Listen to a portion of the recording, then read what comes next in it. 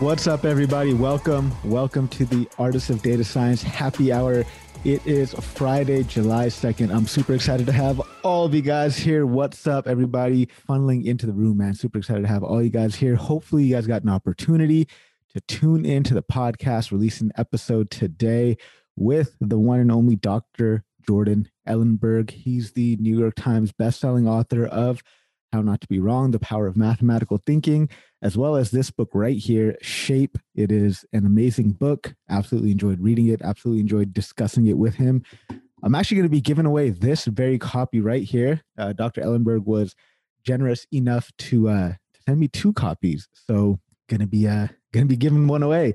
How can you win one of these? Well, it's easy. Just go on to LinkedIn and share this video with your network. I'm going to randomly select somebody who's shared this video on LinkedIn or is sharing this live stream, and we'll figure out who's going to win this copy. But great book. I really enjoyed it. You guys can enjoy it too. If you want to win your copy, go and share this live stream right now on LinkedIn. Yeah, man, super excited to have all you guys here. The room is packed, man. Look at all these wonderful friends here, man. I'm excited to have everybody here. Mark, what's up? Eric, what's up? Russell, Rashad, what's up, man? Super excited to have all you guys here. Hey, I got a question that we can start getting kicked off with. So got a few of them here, but let's start with one. So what's a topic that you decided it's finally time for you to go in on, right? Because we all know that not only is data science a broad field, but just like life in general, there's so much stuff to learn out there. What's something that you have finally decided that it's time to go in on, and why that? Why that book? Why that topic? For me, this week I've decided that, you know what, it's been far too long. I've been putting it off for way too long. I'm going in on natural language processing, and that's the route I'm taking. I feel like there's a need for it for me personally on, with the podcast and all the transcriptions I have. I feel like I can apply natural language processing to that data and extract some really valuable information and insights out of that. So I figure, you know what, it's time for me to go in on that. What about you guys, man? Let's start out with Rashad, and shout out to Greg Kokio in the house. But Rashad, man, what's something that it's just been far too long and you decided it's time to go in? Oh, well, the far too long is really easy. It's audio analysis. Because when I first got into data science, I love music. In fact, I was just strumming my guitar right before this. And I really wanted to work for Spotify or something and to create the ultimate music recommender. So it's also, unlike, say, a lot of the real estate finance analysis that I do at work, it's like a very different starting point. It's like a signal, you decompose it. It's like a very different way of thinking. So it's very refreshing. So I've been getting into that, actually just going on LinkedIn, finding some presentations that people put up. I'm sure I'll find talks eventually too, but I've been going in that slowly. Dude, that's so cool, man. That's something that I probably would do next, because I like exactly what you're talking about, man. I'm super, super into music itself and just doing music analysis and stuff like that. Building recommendation engines like you're talking about would be freaking awesome. Have you played around with Spotify's API at all? Dude, they got so many rich data sets that have these audio features for all these different tracks and things like that. Have you checked that out at all? I have not, but I will put a note to do so in my task tracking app. There's even a integration with they've got it's called Spotify in Python. So it makes it easy to do that. Shout out to Greg Kokio in the house. Alexander, what's going on? Joe Reese taking a walk. Good, man. Happy to have you guys here. So yeah, if anybody's just not much, man, just doing this happy hour thing. Anybody that's just tuning in, if you want to win your copy of Shape, you have to share this live stream right now. I'm going to randomly select somebody at a later date to win this book, but the only way you can win this is if you shared this live stream right now. Mark, man, what's something that you've decided it's finally time to go in on? For me, it's business strategy, and it's really diving in on really tying my work to business metrics and business meaning. A lot of my stuff's been really focused on beforehand, on startups and just entrepreneurship in that early stage of thinking of it. And I've shied away from like the inner workings of like once something's already established. And now like just talk to my manager and this kind of direction I'm trying to go is like, this is the piece that I need to really upskill on to really take me to the next level. So it's like trying to read some more books on this, going various courses and training, and just thinking more deeply about this before I just jump into work. So yeah, business strategy. It's like really interesting too, just seeing all these different levers and frameworks of how people frame these business problems. Yeah, man. I was actually catching up with Vin earlier today, making up on that session that I had to miss out on. Have you checked out the episode I did with Fred Pellard? The book was all about strategy. It's called How to Be Strategic. I was able to get my colleagues to choose it for the book club, and we got a comp. So we started reading it. Nice. Yeah, and there's another book too I like called Cracking Complexity. I interviewed the author of that book. That episode should be released sometime later this year, but keep an eye out for that as well. Alexandra, welcome. First time I've seen you here. Happy to have you here. So what's something that you feel like you've been putting off for too long, but decided it's time for you to start picking up and start studying? And while Alexandra is giving us her answer, if anybody else has questions, you can put that right there in the chat, wherever it is that you are enjoying this from, whether it's live in the Zoom room, on Twitch, on YouTube, or LinkedIn. I'll get to your questions. But Alexandra, go for it. Yeah, thank you. And thank you to Eric. He invited me on via LinkedIn earlier this morning. So thanks you for the invitation. I'm similar to you. I'm trying to work on my natural language processing skills. I come from a marketing background, so being able to understand how consumers are talking about your products, or even I've been dabbling with the Twitter API a little bit to try to do some tweet analysis has been fun. And to connect to Richard's point about also being a Spotify music junkie, I've been using the Genius API a little bit to try to look at the sentiment of song lyrics and things along that line. So trying to really dive into that space. Is the Genius API, is that the same thing that like Apple did? I mean, I don't know if Apple does Genius anymore with their music, but is that the same thing? Yeah, I'm not sure if it's exactly the same as what Apple's doing anymore, but the concept is the same, where they're just pulling song lyrics, basically. Nice. That's cool, man. So shout out to everybody else in the room. If anybody got questions, let me know. We'll get to all those questions. Let's hear from man. I hope I don't butcher your name here, but is it Tuli Megameno? Did I say that right? Please help me out here. Yeah, just say Tuli. Tuli. All right, Tuli, what is something that you feel like it's finally time to go in and start studying? Yeah, hi everyone. I attended a few sessions here. It's 12 midnight. So sometimes I have my video on, but it's normally too late. So I'm really happy to be here. Yeah. Well, in fact, I am also doing a bit of NLP. My journey in data science is still quite new. I work in a statistic environment. So recently I started using NLP in analyzing survey data. There's free text that you normally need to analyze and get some information from that. So I've used that recently on a survey that we're doing on COVID. It's quite useful because normally statisticians don't, as much as they collect information, when you fill in a questionnaire, sometimes you have a section where it says it's a bit more descriptive. And in a statistic environment, you deal mostly with numbers. So that text, normally they collect information, but they don't analyze it. So natural processing language really helped me. Just did a basic coding. And you're really able to do some topic modeling, and you can extract quickly information depending on the subject. So that was quite useful. But I'm still learning. I still want to explore more and maybe do a bit more modeling and explore some packages. I actually use R in most cases. So I do Python, but I'm mostly analyze and use R in my day-to-day work. Yeah, so I used to be a statistician as well. I worked as a biostatistician, clinical trial statistician, studied statistics in grad school and all that stuff. So you and I are kind of cut from the same cloth.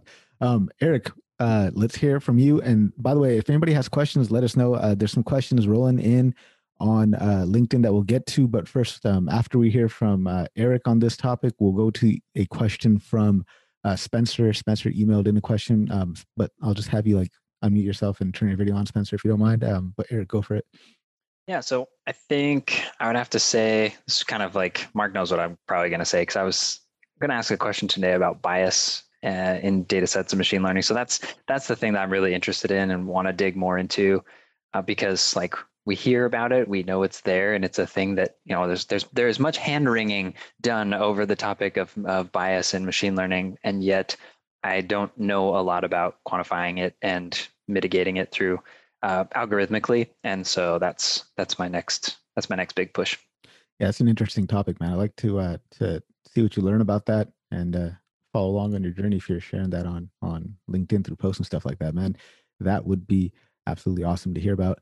Shout out to everybody that's just joining in. Remember, you can win a copy of Shape by Jordan Ellenberg if you share this on LinkedIn. Just go ahead, share this entire live stream. Doesn't even matter if it's a couple of days later. Just make sure you share this with your network, and you can win this book right here. It is an amazing read. This is actually a book that it's an advanced version with uncorrected proofs. Okay, giving that one away. So shout out to Spencer Holly. Spencer, go for it. Greg, I've got you added in the question queue as well. And then friends on LinkedIn, I will get to your questions as well. Spencer, go for it. All right, thank you. So I've been working on getting started with an independent project of like doing an independent project, and I have two ideas in mind that I've dabbled with them a little bit, but I'm gonna really like move forward with one of them.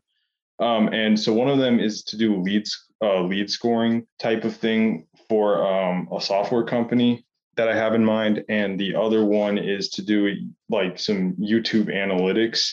What I have in mind right now is predicting how many sales like a certain YouTube video could do. Like let's say we have a YouTube channel and they're a business that sells like a course that teaches you Python, and then you're like trying to predict how many course sales that individual YouTube could make or could be attributed to that video. And between those two projects, I think that the second one seems more doable, but like I'm more excited about the first one, and I'm kind of worried though if I do the first one, like for example, I can find out which like within the company which customer or which leads did convert, or like who the customers are, but I can't really find out like who's not a customer. So I've got like I've thought of some ways to kind of fill in the gaps and make a really scrappy project. And my concern is that if I do that, I'm just going to have this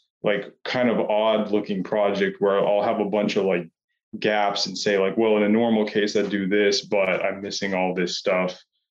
So I don't know. Kind of my question is like how the trade-off between a really scrappy project that might have a bigger impact be versus a smaller project that's actually like has the data fully there.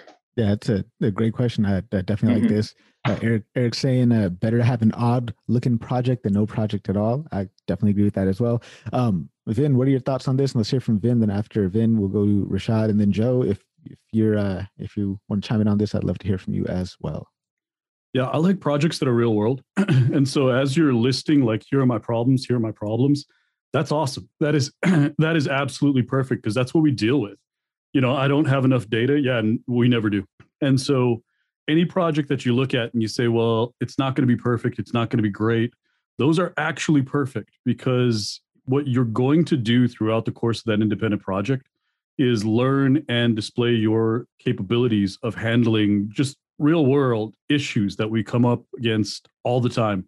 And that makes for such a more rich project, especially when, and I know you want to probably think of the perfect project where you have the perfect results, and that's no project ever. The caveats that you can put in where you say, you know, I started out thinking I could do this, and I realized about 10% of the way through data analysis that I couldn't, and so I pivoted. Those are amazing, because that's real world, where you didn't waste the time. You got to a certain point and you said, hey, I can't do exactly what I initially did, but here are some suggestions where I could still do value. That's stuff that we do all the time. And so think about it that way. Even if it's not the perfect project, think about it in terms of how would this work in the real world? Because those capabilities that you're showcasing to handle ambiguity, setbacks, creatively solve problems that we run into, especially around data, amazing. Those are great. Thank you very much, Vin. Rashad? Yeah, I agree with everything Vin said.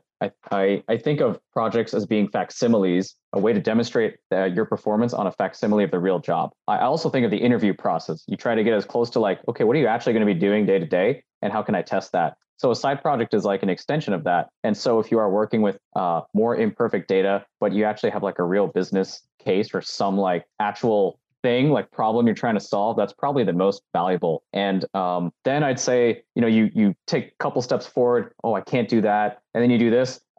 If you were able to write about that, that actually shows, wow, that separates you from all the bootcamp people, because then you're like, because that it's a very difficult thing to train unless you actually experience it and do it. So if you experience that, it differentiates you. And if you're able to communicate effectively on the fact that, oh, I had to pivot from here to here, that I'd say that would definitely set you apart in my eyes, hiring, right? So that I think that I would definitely go for more real world. Some awesome advice coming in so far. So Spencer, hopefully you're taking notes. Joe, what do you think? Yeah, I agree with what everyone's saying here. Hopefully my reception's okay. I'm kind of in the middle of it. Like, I've got it in there. Perfect. But yeah, I would say one hint too. I think everyone agrees in your first project that you mentioned being awesome. I agree. I would also say that this gives you a good opportunity to help define one of the things that is my biggest pet peeve with these types of projects, which is defining what is the customer.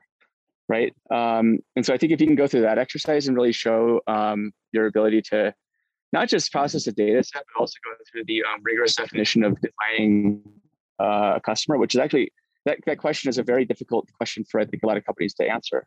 Who's a customer? Who isn't a customer? When are you a customer and when are you not one? So if you can actually demonstrate an ability to ask that sort of a question, I know, somebody like a hiring manager or somebody, like myself or Ben or Greg would probably be like, yeah, that's awesome that you're not just doing the analysis, but you're actually taking the time to define, what is a customer that you're trying to score a lead for. So.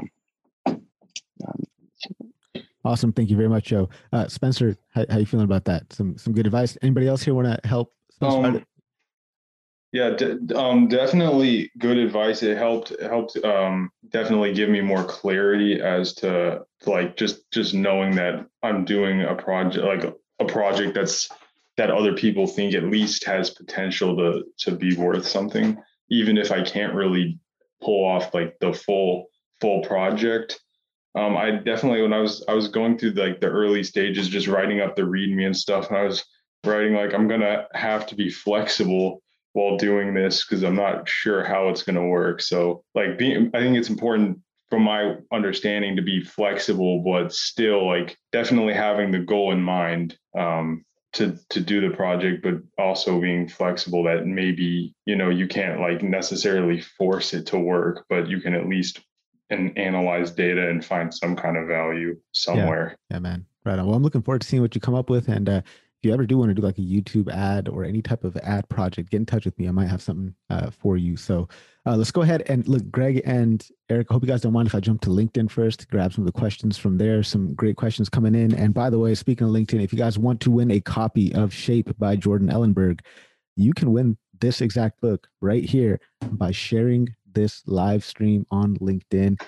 Make sure you guys do that. So there's some questions coming in here from LinkedIn. One of them is, how do you go about finding data quality issues? Does anyone use Pandas profiling or SweetViz libraries? This is coming in from Akash. So I've used both Pandas profiling and SweetViz. So yes, how would you go about finding data quality issues? Let's hear from Mark on this one, and then go to Greg. Yeah, I mean, I've used Pandas profiling before. I normally do it just as like a quick check just to get started if I'm doing that's a very quick scrappy project. But for the most part, like they have the crisp DM method.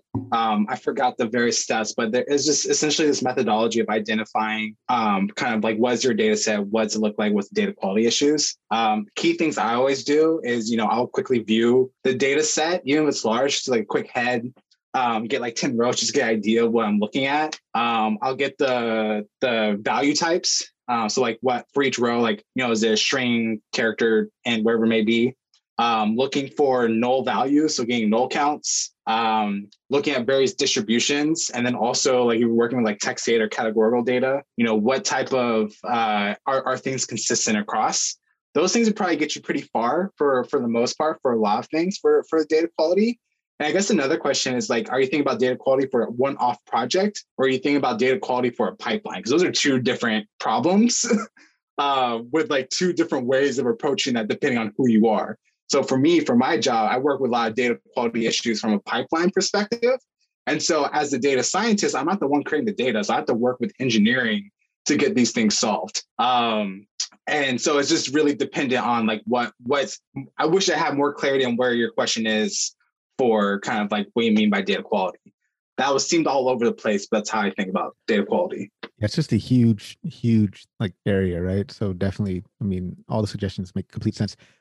Greg, how about you? So I'm not the most versed in Pandas tools, to tell you the truth. So I couldn't tell you anything more than what Mark was saying in terms of one-off data cleanings. When he was talking, I was thinking about, oh yeah, those are the things that you can do even with a simpler tool that's been around for the longest, something like Excel, right? So you want to spot check the missing values, et cetera, look at the distribution of your data, et cetera. And then for the data pipeline quality piece, this is one thing that I typically work on, also working with data engineers. This is key to partnering with business folks because we want to understand the origin of those triggers of data events, understanding where they're coming from and understanding why they're changing over time, and then making long-term strategy for capturing those changes and making sure that they're addressed properly. So with that, you come up with a set of tools, whether it's data sharing pipelines or data processing pipelines, or data registry versioning pipelines, where you can properly monitor those things. So that's a different ball game. But to Mark's point, I don't think I can add anything else. Yeah, thank you very much, though, Greg. That was extremely valuable. How about Russell, Eric, or Vin? Do you guys have any tips here on finding data quality issues? Crickets from everyone. Vin, go for it. Vin. Yeah, I was waiting for everybody else to jump in. Sorry.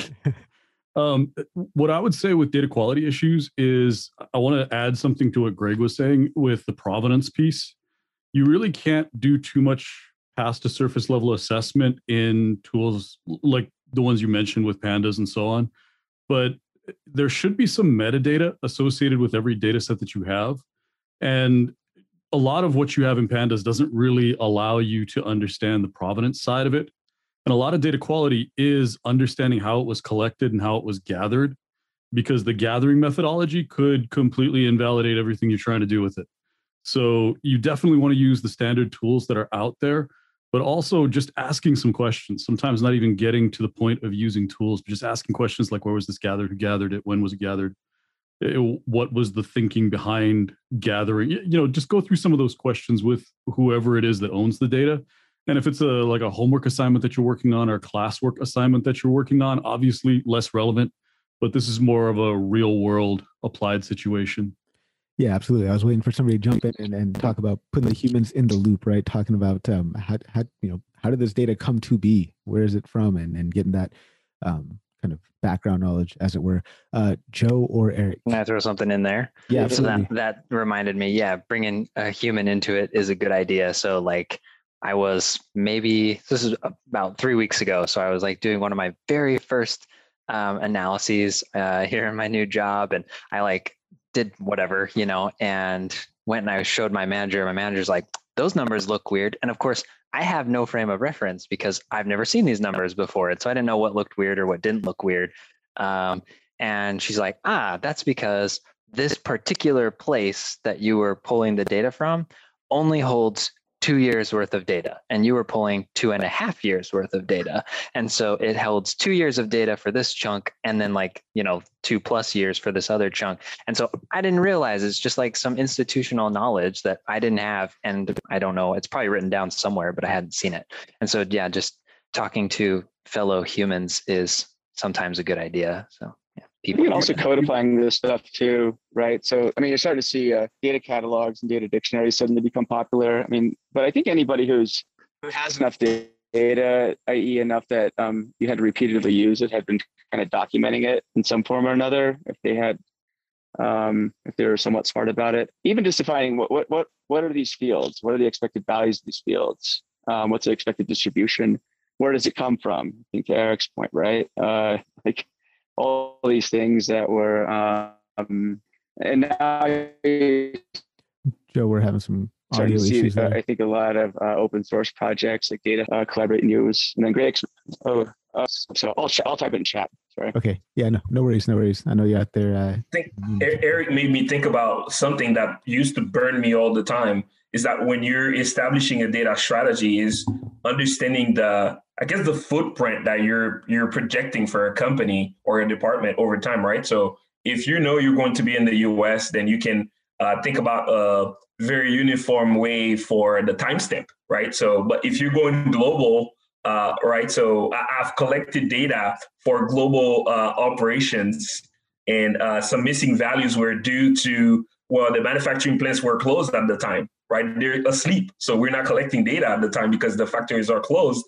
And I'm sitting here wondering why we can't see anything. And simply because the data wasn't collected at the uniform UTC, for example, timeframe. So it's good to understand how these systems are staged to collect data in a uniform time frame or time zone, so you can quickly translate it and be uniform across the board, especially if you have a global impact. So that's a great reminder, Eric. Yeah, absolutely.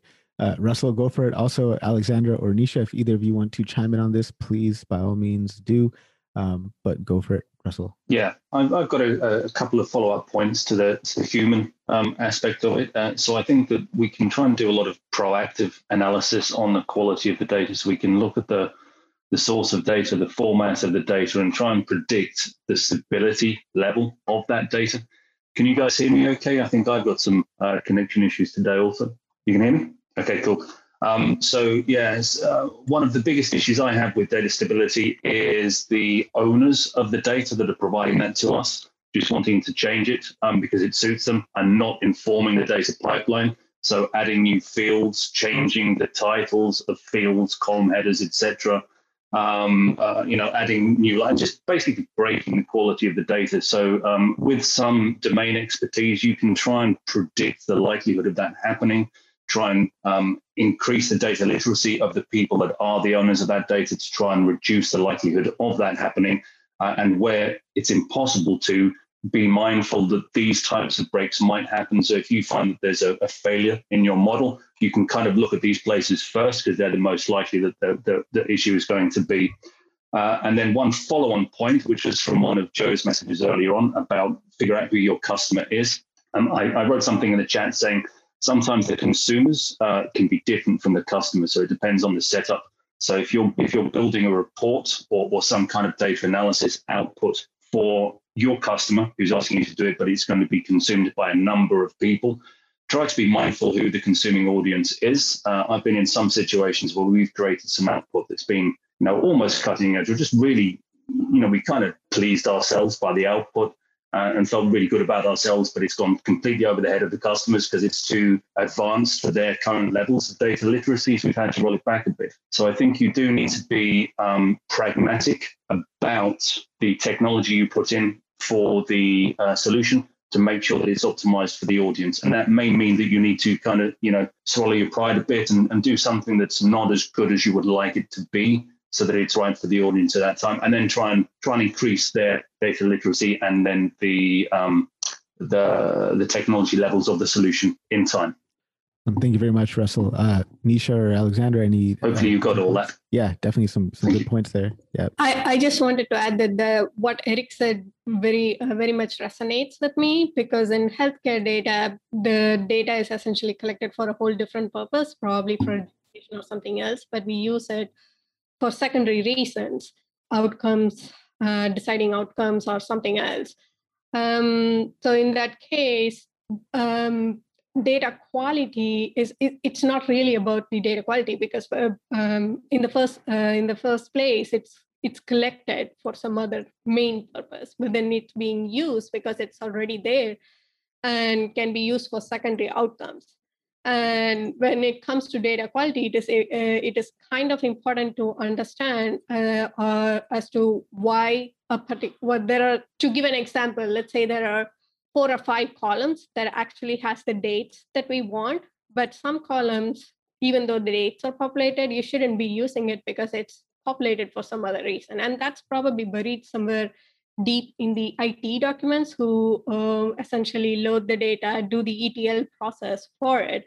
But as an analyst or a data scientist, you need to know either through talking to other people who have been there for a while or somebody who's really aware of that ETL process to figure out which columns you need to use. They all kind of look the same because they all have dates and it's still, the dates are valid. They're good quality, but you cannot still use it for your analysis. And that's not something you would want to do because your results will be totally off. And when you go show it to your boss, okay, this doesn't make sense, that's what will happen. So I just wanted to say that like when I believe said you need to figure out where the data, how it is generated, and you need to understand that and figure out whether it's actually useful for your analysis. But overall, talking about pandas profiling, I pretty much agree with Mark as to the purposes that we use it for. I think he covered pretty much everything that I wanted to say.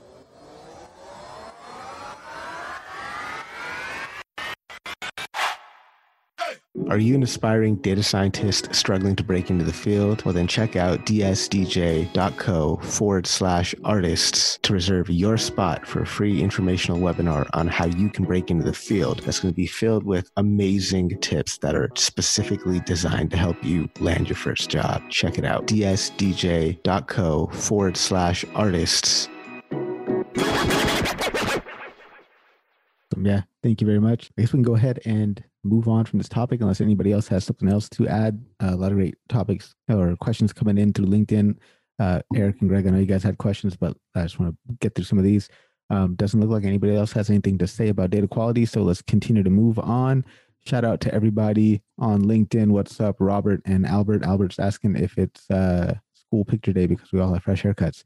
Hey, happy birthday, Albert. Hey, it's Albert's birthday? No shit. Happy birthday, Albert. Hey, man. Or was it yesterday? Awesome. Well, happy birthday or belated birthday. Right on, man. Happy birthday, Albert. So Antonio, comment from earlier, talking about something that he's been waiting too long to go in on. It's no code. Somebody's asking if we have any job openings. Don't ask that, please. I can't say this person's name. On India, can you throw some light on how to survive in data science if coming from a background other than math or stats? How difficult life would be without knowledge on these two? My second question is where to start the journey towards data science. So we've talked about this a lot in a lot of different previous office hours. Highly recommend you to go through my podcast, look at every single office hours and see the annotations. This is a question that gets covered quite frequently. So I urge you to please go in and listen to any one of those episodes in the podcast. There's a lot of stuff that can help you there. I like Subash. Subash is a good friend of mine. What's up, man? Subash wants to know what are some key metrics to measure user experience on a mobile application. To add more context, the idea is to see if adding advertising windows on an app page has any impact on the user experience. He understands that we should do A/B testing, but he's not sure what metrics should be captured to measure user experience. That's a great question, man. I actually really like that.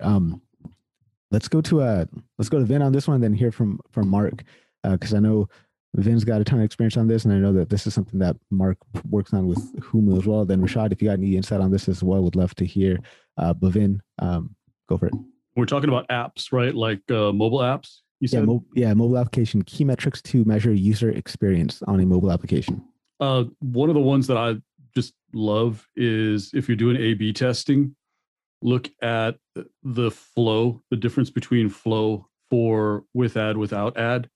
And that can be everything from time on page or time completing a particular task, or I don't know what kind of app you're using, but essentially look at the time that two people would spend, one versus the other, doing something, and figure out if you've gotten in their way. And try to understand when you think about impact on the user.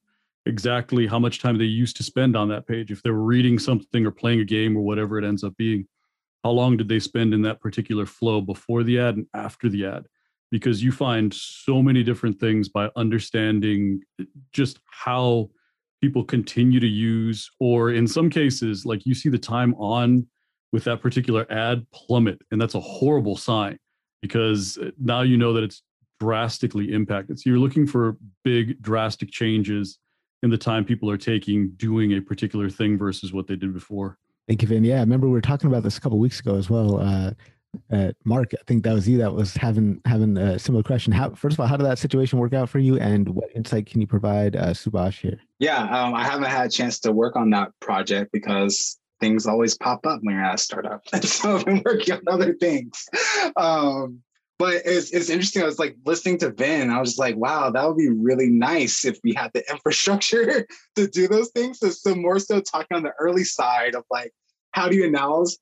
And I think this ties in back to like Spencer's question of like, you know, you're throwing these quirks in your data where you don't have access to things. So like, how do you still drive value? And so for me, it's just like just getting logs of data. And so I'm always like pestering our engineering team whenever we're building new features. I'm like, so what are the logs going to look like? How are you going to structure it? What are the values? How are you going to define this? They kind of get annoyed, maybe, I don't know, because they're so busy themselves. They're like, why are we going to worry about this? I'm like, just get the logs. Where are the logs at? And so I think biggest thing is like getting logs and being mindful of like, where do you want to log? Where are the time spots in which like, what's an event that's really important that can like inform you when a user's reach a certain point? So like, I don't have access to data of like, where were they clicking and how long they're on for it. But I know when they get to a certain page, I know when they go through a certain workflow within our app or within different channels. And so having those specific logs, and more importantly, being a startup, there are different channels and different sources, bringing them all together into one table where I essentially have a snapshot of like, I know how a user moved through our product, basically for all of their lifetime as one of our users. Event hooks, that's what you're talking about. Yep. And so, yeah, we have things like that, but it's like, again, prioritizing, like, do we spend time building out these hooks versus building new features? Which is always a balance. So with the data I do have, things I look at is just like, just different rates of like opening, closing, going through, how far people made it through. So like things that you want to look through is like funnel analyses or click-through analyses. Those are kind of the things that I'm thinking about a lot for that. But I think something that probably make you really effective, even before thinking about the metrics, is like thinking about like what type of data is impactful to even get in the beginning, and like influencing people who are building the product to like care about those values to like actually measure, and then making it clear to them that like why measurement's important. Because the argument I normally use is like, wow, you spent all this time building this product feature. It'll be great if I can mathematically show it's awesome. And that normally gets the buy-in. Thanks. I like that last bit there. Greg or Rashad, any input here? I wanted to add something real quick. Oftentimes we say we want to test. And by the way, this question is very close to the question I have. I am so happy about this question. And I've enjoyed listening to Vin and Mark. So that's pretty awesome.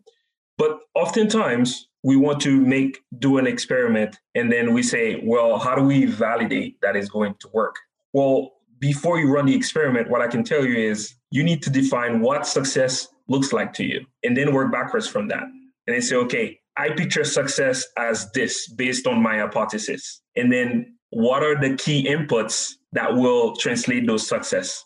Are we actually collecting these inputs already? Or do we need to start creating ways for collecting these inputs? And then when we run the test, we go take a look at the inputs and we look at the behavior post-experiment, and then we say whether it works or not. So if activities increase when you run marketing on an app, then you can go through these inputs to see whether click stream increased, et cetera, et cetera. So always start with what success looks like in mind, and then move backwards in terms of what does it take to measure that success? What are the key inputs to take a look at those outputs? Very, very practical and valuable advice. Thank you so much, Greg. Rashad, anything to add here? If I recall correctly, you work with like apps and stuff like that, right? Actually, no. At the moment, not really. Okay. Although I do use Plotly Dash as my preferred like visualization for users. But I wouldn't say I've actually never really worked with mobile apps. But I will add, I do think I have something to add. I would suggest that if you're thinking about the total user experience, oftentimes it's not just the mobile app itself. And if you expand your definition of what the user experience is and what they're trying to do, you can get a clear idea of the cost of doing things like adding ads and making the interface slightly more clunky. So for example, if you have an app and if the person's trying to do something in the app, and if they can't do it in the app, they will call your call center, right? So that's outside the app, but it's like really, really important for business outcome because the call center is a much greater cost, and the user was trying to do something and the ads make some subset of users less able to do that thing, right? That's really bad. And so I would say like the user experience, also think outside the app and consider if you can measure that more omni-channel data, especially if you think of like a specific outcome. I mean, banking apps, for example, have lots of very specific things that users are trying to do. So that's relatively probably easier to constrain that problem, but it really depends on your app and the total universe of what the user could do and what the cost of those things are. Awesome. Thank you very much, Rashad. Appreciate that. Subhash, you got a lot of good insight there. This is recorded, obviously, so you can catch that later. Don't see any more questions trickling in from LinkedIn. Speaking of LinkedIn, if you want to win a copy of this book right here, this is Shape by Dr. Jordan Ellenberg. I released a podcast episode with him today, New York Times bestselling author of How Not to Be Wrong, Power of Mathematical Thinking. You can win this book. Just share this live stream, tag me, tag Vin, tag Mark, tag Greg. Spread the word, try to get these things blown up and big. So no more questions coming in from LinkedIn. So let's go straight into Greg's question, and then we'll go to Eric's question. Anybody else got questions at all? Let me know right there in the chat, wherever it is that you are viewing this. Go for it, Greg. All right. So my question is just about anyone who wants to answer this. We talk about data science projects where the data is there. We do some cleaning, et cetera, et cetera. We train the model, et cetera. Well, let's take a case where we have a supervised learning where the data is not yet labeled and we want to test for causation. We have some hypothesis we want to test. And we want to go beyond the A/B testing. I want to hear from you guys any use cases about experiment you ran, you tested, you collected data, and were able to label your data, and then use that collected data to train your model and deploy to production. So, in other words, who do you work with? How do you design these experiments? What is your control group? What is your treatment group? How do you make sure that you put a stamp on that causation to make sure you move forward and confirm that, yes, ML is a solution for the problem you're experiencing? Yeah, that's a good question, man. I'm gonna have to think on that one. I was gonna say I interviewed Alyssa Simpson Rockwerger yesterday, and she wrote this book called Real World AI, and the company that she used to work for is called Appen, and they were data annotation company. So definitely look into that work, the work that she's done. I mean, I could probably talk about the experimental design part, but as it relates to annotation, man, I'm not sure. Mark, I know you've done a lot of work in experimental design as well. So if you have any insight, definitely chime in here. Rashad, Vin, anyone, go for it. I was about to say, I just posted this in the chat. I recently read an article that was really interesting where it said, be careful when interpreting predictive models in search of causal insights. Because, and again, I think they're way more advanced in thinking about these kind of things. For that, they're like a bunch of Microsoft researchers. But essentially, like the argument they're making is like with predictive models, you're looking to the future, but when you're trying to show causality, that's more of a like looking in the back, understanding a relationship. So I thought that was a really interesting article that really teased that out for me. And so when you're asking about like causality and like how to prove that, I was thinking like two sides of like, my mind doesn't go straight to like machine learning. My mind goes to like setting up like a randomized control trial, and this is coming from like my healthcare background, or doing observational studies. And so the gold standard would be the randomized control trial. But those are really expensive. So like thinking about your inclusion exclusion criteria, like who's in this population and how do you make them similar enough where you won't have confounding, and then randomizing that to control for confounders, unviewable confounders you don't measure. I'm blanking on the name of it. So there's that component, right? But that's really hard to do, especially in the business setting. Like that's a lot of investment. I don't see that really happening. You do it for healthcare because, you don't want to kill people with drugs. So that's why they go through all that. But like many times I think about data science, observational studies. And so there's different methods. There's a question in the chat, confounding variables. I'm gonna get back to it. It's gonna bug me. I'm gonna put it in the chat what I meant by those words. But essentially, unobserved covariates. There we go. Unobserved covariates. That's the thing you want to look out for. And so when you do observational studies, is that you already have a data set that you already have available to you. And many times you didn't collect it yourself. So you don't have control of the experimental design. But here's the thing, you have observed confounders, which you can control for with special statistical methods, but the unobserved ones you can't. And so when thinking about that, again, you go back to what's my population and what's my treatment and control? So who got the pill, who didn't get the pill, who got the intervention, who didn't? And how can you create like similar populations between the two? My favorite method of all time is propensity score matching. I love it. It feels like magic. Essentially, you create two similar profiles where you can just do a simple like t-test or regression. You can see kind of the difference between them. But it goes deep. There's so many different methods, like instrumental variables, all these different things you can do. And so I think it really comes down to is like not even the statistics, but how do you frame the problem to know that you have two separate groups? And how do you measure that bias and put kind of tools in place to like say like not even reduce the bias, but point out here's the bias and this is how we kind of account for it, to give you a better idea of how to like show that causality between things to make a better decision to move forward with. And from there, you can take those insights to do like predictive model. Yeah, exactly. So I think you're on the right track here. You said it very well, because in my case, it's like a use case is we want to gain more, we want to turn prospects into, we want to convert them. And we want to test, for example, an experiment. We want to offer them some sort of marketing campaign. And in that marketing campaign, we will reduce the price of our product by 20%.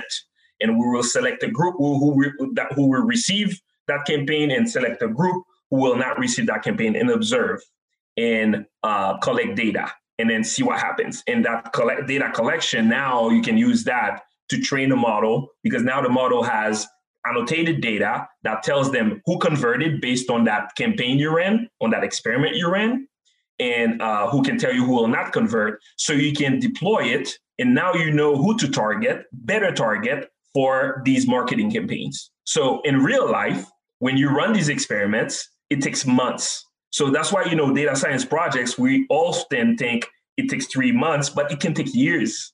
It takes time to run these experiments. So that's why I wanted to get the conversation going in terms of what other use cases, what kind of experiments have you done before outside of marketing, outside of A/B testing? What other use cases are you seeing on your daily lives? Do you work with economists? Because economists, all they want is behavioral economics, right? So that's all they care when it comes to causality, right? You do this will cause me to spend more money. You don't do this, well, I keep this money in my pocket.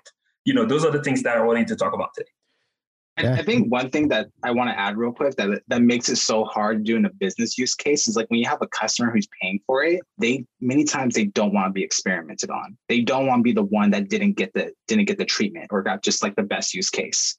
And so it's really hard to push that. And also another challenge is that when you do an RCT or just like experiment, like what if it doesn't give you the result that you want? And so many times, which is science, that's fun for us, but for like the business stakeholder, that's a level of like risk that they don't even want to engage in. They don't even maybe want the answer. So I feel like doing the controlled trials or like showing that causality, it starts getting into like the politics of things sometimes and it reminds me of your comment you always make. I always go back to it, like what's your business stakeholders risk threshold? And experiments definitely steps on that, I've noticed. Yeah. It's a thin line to cross, that's for sure. Yeah. But just other use cases, as a biostatistician, like my whole job was designing experiments and coming up with randomization schemes and experimentation schemes. And so I've seen a wide range of them. I've seen like bioequivalent study where we're trying to figure out if two compounds are equivalent on one particular endpoint? Do they do the same thing? You could do studies where you're looking at dosing studies where you're trying to find out the optimal dose to dose someone. So you have increasing dose levels and trying to figure out what impact that has on some endpoint. Also, there's we did this flu design, this flu study, and the design was taking our drug, comparing it. We couldn't compare it ethically to a placebo because you can't just, like, somebody has severe influenza, you can't give them like a sugar pill. So we give them the standard treatment, which at that point was Tamiflu. So that's almost like a bioequivalent study, and just seeing how our drug works against that, and things like that. Anybody else? Nisha, let's hear from you, because I know you're doing some hardcore science as well. And if anybody else wants to chime in on this, let me know. And if anybody else has questions, let me know as well. Nisha, oh, there you go. Hey, so I just wanted to comment. I've not had a practical use case for this. It's more theory and more coursework oriented. So developing a probabilistic graphical model, usually in colloquial terms called a Bayesian network, essentially helps you tease out causal inferences as well, as far as I know. I've never had done a practical use case on it, but this is done in the health domain very often. So trying to figure out if one particular drug is going to work on a patient or not in a big hospital, then you create a graphical network from the data that is available from an EHR, including the claims data, whatever data you can get your hands on, and the payroll data. Putting together that network definitely requires putting together that network is the tough part, because that requires domain expertise. Once the network is good, then you can dive into the causal relationship that happens within the network. And you can ask any kind of question to the network that it would give you a probability-based answer. So you have a level of confidence on how a particular variable is going to affect your end target variable. Check out if you're trying to implement it. I'm trying something similar to it for my thesis currently, and I'm using PySmile. It's a Python plugin for Smile Engine, which is essentially a graphical network, and it essentially draws out the network, and you need to figure out what the network is, and that's what I'm trying to utilize to generate my network, see if I can make it a proof of concept model. So hopefully that helps. So I've not had a practical use case yet. It's still in a theory mode, and I'm trying to figure it out myself. And I've got a nice book. It's around somewhere. I've been reading on and off. I can send you that if you're interested. Is the work you're doing at all related to like the stuff Judea Pearl is doing with like the causal inference and causal models, like the Book of Why? Is that because he does these causal diagrams, and it sounds similar to what you're talking about?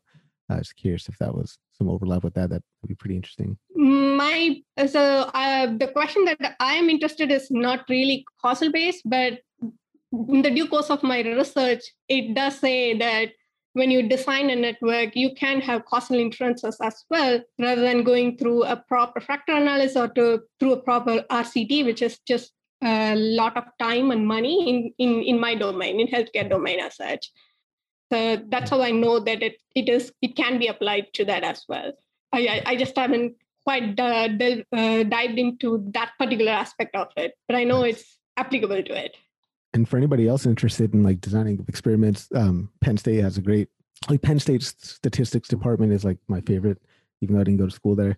I love their stuff. They have this awesome introduction to design of experiments course that you can just kind of go in through, and it's all just like really well thought out notes, and just the entire course really quite interesting and really, really comprehensive. Highly recommend that. I'll put the link to that right here in the chat. Anybody else have anything to add on this topic? Vin? Vin, sorry. Hi, Arpit. Hey, how's it going? Yeah, I'm doing well. Yep. So I just had a question to Nisha. I think she pointed out some a specific word network, right? So in the context of that explanation, I was curious to understand what that network is, and how does it relate to the end outcome, which they usually they want during the project. Nisha, did you step away, or are you still there? Looks like Nisha stepped away, but definitely look Nisha up on LinkedIn and send her a message. She might be able to provide you more insight. And Nisha, if you did hear that question, definitely let us know what you meant by networks in the context of the work that you're doing. Don't see any other questions coming in through the LinkedIn or chat here. So we'll move on to Eric's question. Eric, go for it. Yeah. So I have been trying to think of, trying to find a data set to analyze related to bias, like bias in general, to be able to see how it could be in a model, right? And so actually, even just like defining what a data set like that would look like is actually pretty tough. Like Mark and I were talking about it, and it's easy enough to see, like, you can see injustice in data a lot easier than you can find modeled bias. Or I guess I should just say it's like a much like smaller subset of data, right? And so just my question is, I'm going to like give my working definition of what this needs to look like. And I just want any ideas anybody has about like what kind of data might fit into that. So basically, I'm looking for something that is there's a desirable outcome that somebody is trying to attain, like a job, a promotion, parole, something like that. But their ability to attain that outcome is dependent upon the decision or verdict of someone else. And that's where the bias comes in. And trying to figure out where I can find that data. Probably look at like all of the court data that comes out of like the Supreme Court of Alabama. I'm sure that will have a lot of bias. And I'm not making stuff up. That's a good question. If anybody has any insight here, be happy to hear it. Rashad or Mark or Vin. Yeah, I mean, I can't give you like, this is the data set you should look at. But in real estate, this is like a big deal, historically speaking, because there's something called redlining, which many people are familiar with, but it's the idea that zip codes were labeled based on their racial composition at certain times in the 20th century. And this affected the ability of people who lived in those zip codes to get loans. I would say, so you could look for, trying to think like what the data would look like. I mean, loans, mortgage data, having that connected to demographics of the receiver could be difficult, I imagine, but I'm just brainstorming here, to be honest. Yeah. Other things are just lending in general, because lending, big driver of the economy and jobs and business formation and whatnot. And you could imagine that lending standards have varied by, that they've been unfair to certain groups, especially if you can get historical data. My guess is that government data sets like data.gov might be a good place to start to get something like that. Yeah. Those are like the biggest examples of bias I could think of right now.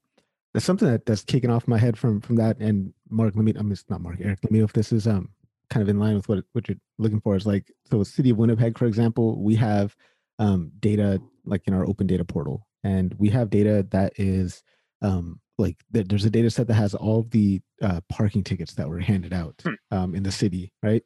And it says the neighborhood as well, and then the like latitude, longitude, neighborhood as well that the ticket was given.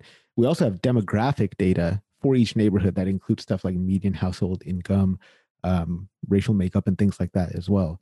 So if you combine those two, then maybe you can test the hypothesis, like, are police giving out more parking tickets in poorer neighborhoods? Would that kind of fit the definition of the type of thing you're looking for? Is that kind of so? I think it kind of fits like the front half, which is detecting the bias, right? Mm-hmm. So we, that's like I was saying, like that's detecting injustice, right? You can see like, hey, police are giving more parking tickets in a disadvantaged neighborhood, right? And so the other half, and this is this thing I'm just trying to wrap my head around, is like, how do you like mitigate the bias, right? So if you detect it and you can see, like, I use promotions as an example, right? So if you can look at the various factors that go into getting a promotion, and you can show that the difference in men and women are like, men are more likely to get a promotion, like X% more likely to get a promotion, then you can compensate for that in like, either you can, Vin's like, no, nothing, not that. So like, how do you address it? Even how do you see it? How do you address it? Like anywhere. Vin, go for it. You mind if I dive in on this one? Absolutely. Please. Yeah, that exact. I worked on that exact scenario. You cannot debias a data set after the fact. You just can't do it. And I will argue until I'm blue in the face with people. I have argued with very, very smart people. You can't debias a data set after the fact. Once it's gathered, once the bias is baked into it, that bias isn't just in what you detect, it's everywhere. Every outcome, every label, everything. You are learning from a data set that's biased. The only thing you can do is regather it, especially when you're talking about policy, which is where you're getting into. You're not talking about like hard outcomes. You're not talking about, a car goes 100 miles an hour, the person dies because of the collision. That's a hard outcome. You're talking about policies. You're talking about somebody making a decision and doing decision support based on a recommendation that you're giving. And so when you do anything that recommends policy, and this is an interesting, kind of going back to what Greg was talking about and asking about with causal, there is a lot of causal analysis and causal graphs created to support policy decision making and to support models that are used for policy because of exactly this. You inevitably have bias in your data. And unless you go through the process of that initial model's a hypothesis, you're going to find that bias in the data. And then you have to, starting from that hypothesis, go back and build a new data set without the biases that you've detected in your initial data set. And you also have a ton of other concerns, obviously, in regathering data. But one of the big ones, and one of the reasons why causal inference is used so much in policy recommendation, is because it's a nod to this, that you have a biased data set. And once it's biased, it's done. You can't build a reliable model based on it. And so you have to use that as a starting point, not an ending point. And there is a consensus opinion in some companies that you can debias data sets, and it never works. Every single time someone has tried this through any number of debiasing techniques, it's failed. The bias has been discovered in the data set through some other type of feature engineering, and it ends up in the model. So what you're doing is really related to the policy space and the policy recommendation space. And so if you go down that road, you're really now walking down almost a causal inference and creating causal graphs and then validating those causal graphs to support the policy which any given model recommends. And so you're going in that direction. I think that's where you're going to end up, is that there is a primary and a secondary and usually a tertiary data gathering process. And that first data set that you use, you can definitely use it to identify the bias in the data set so that the next data set that you gather doesn't have the same biases. So that's one way of handling it, but it's not exactly talking to the exact use case that you're referring to, I think. No, that's really helpful, just because it's, obviously, like when you say it, like, well, once the bias is baked in, it's in there. It's like, well, yeah, I mean, garbage in, garbage out makes sense. So yeah, that definitely, and I think I need to think through a little bit more what the actual use case, like the final kind of use case is. It's just nebulous and big. So thanks. Mark, go for it. Yeah, so I've actually been talking with Eric about this use case for a little bit. So I've been quiet because I'm just trying to listen as well, but also I want to get feedback on like a potential approach that we pitched. Was essentially is like going back to the policies that you have, going back to like sentencing, right? If someone's sentenced for a certain time for a crime, you can tie a specific crime to a specific law and give you recommended years from like the lower limit and the upper limit.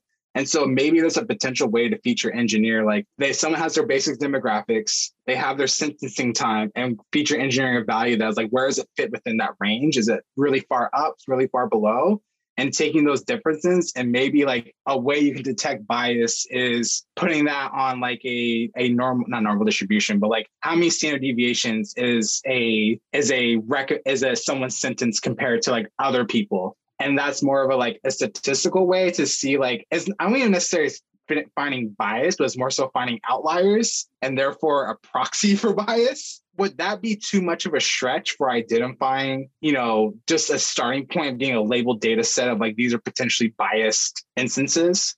And that was probably a lot in like a quick second. So I maybe have any repeat or just like talk to someone one-on-one. If anybody has anything to add on to that one, go for it. I mean, it's a great topic, and I'm just doing a couple quick Google searches here, and hopefully I can find something useful for you here, Eric.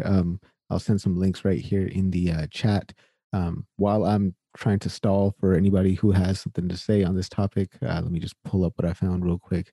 Yeah, so sounds like you need to Vince's point, you need to run a couple experiments and test them. Like if you have such biased data set to see what the hypothesis says. If you would run some experiment to check whether the bias goes away, and then you would use that collected data to train a model. Is that what you would want? Is that what you meant then by, once bias is over and you would need to introduce another set of data on this? Just wanted to make sure I understood your point. Well, actually, Mark's kind of clarified, and I can tie both of these together. So, Mark, the bias was introduced before the data set. And this is the key piece to understand, is that when you're looking at defendants who are charged with a crime, that in and of itself has already been impacted by previous bias. How likely is it for any given person to be charged with this crime, given the same facts of the case? And so that would be the data set that you needed to gather, because that would inform you about biases that exist in the data set that was gathered about sentencing, because you already have entered this entire process with an initial bias. And so that's really where you begin to do experimentation, is you're experimenting with what came before to figure out where bias begins. Because you want to look at, you have to find the origin, the first step that introduced bias into a process. And then in order to build a model, you have to gather data in some way that removes the bias from the process in order to create a model. Now, if your whole purpose is to discover bias, again, same process, going back to now that initial step and saying, okay, the decision to charge, what came before the decision to charge? Well, it was the decision to investigate. Okay, was there bias introduced in that part of the process? And you create this complex chain where you say this thing has an origin, and a lot of your experimentation is really walking back the chain to find the original insertion of bias into the chain that you're measuring. And that's where you have to start, because if you start trying to find bias later, like I said, you're done, because that data set's already got the bias baked into it, and it has biases baked into it that you're unable to measure because you don't have enough data to understand it. And so it's the same process, two different outcomes. So when I say experimentation, in many cases, to find that upstream process, I mean, I'm using a really simplistic example in this case. Typically, if you're doing something like marketing, there's a level of, I just can't get to the origins of a buying decision or the origin of a search with intent decision. And so, obviously we're using a very simplistic experiment. So it's obvious where bias may have been first introduced into the process. But when you look at more complex processes that you don't necessarily have full control over or full access to in order to perform each one of the experiments, that's where the experiment comes into play to understand how bias exists, because all you have is data at that point. You can't do a physical experiment, so you have to do an observational experiment with an existing data set, knowing that there's likely bias in it. And so you have to design your experiment such that, number one, you first find the bias that's in that data set. But number two, you're also working backwards to figure out where, how far can I get down the path feasibly? And costs come into play here. And this is kind of going back to Greg's question as well. Your cost comes into play because how many steps are you really going to trace in a very complex decision chain, like buying or something like that? And how much data can you actually get access to? And in each one of those phases, you're looking for two things. Number one, there's bias in the data someplace, and you have to find it and improve your data gathering process. That doesn't mean your data is worthless. It just means you can't rely on it because bias is there. And you may end up making some bounded statements where you say, my model will likely perform well in these scenarios, however, it won't. And you talk about how bias plays into the bounds of performance and accuracy for your particular model and the uses that you can touch on and control really when this model should be used. And that's a lot of what you're talking about, Mark, and also Eric. You're talking about trying to understand the bounds of utility for a particular model. And so and I'm sorry. I know I just kind of threw like the planet at you, didn't I? My bad. So it's amazing hearing from you, Vin, and I can only go back to my manufacturing roots, lean principles, asking 5 whys, going back to the root cause. I mean, we're really not changing anything in data science, really, when you think about it. Agile methodologies, lean principles, I mean, job instruction training, it's really not changing, right? Those are the things that we've come up with in the early 1980s or whatever for software development. For Toyota came up with it in the 1800s and stuff. And we're just regurgitating those methods to go back to the root cause. At the end of the day, that's what it's about. So I think that's where you go into when I hear from you. So that's pretty awesome. Yeah, we just have way better tools and a whole lot more data. Yeah. So we can do a lot of the things quantitatively that we used to have to do heuristically. We used to have to rely on expertise far more. And now we can apply a more rigorous process to treat the data to understand the complexity of the system that we are actually interacting with. Correct. Awesome. Well, thank you very much. Alexander, I saw you had a great point to make in there.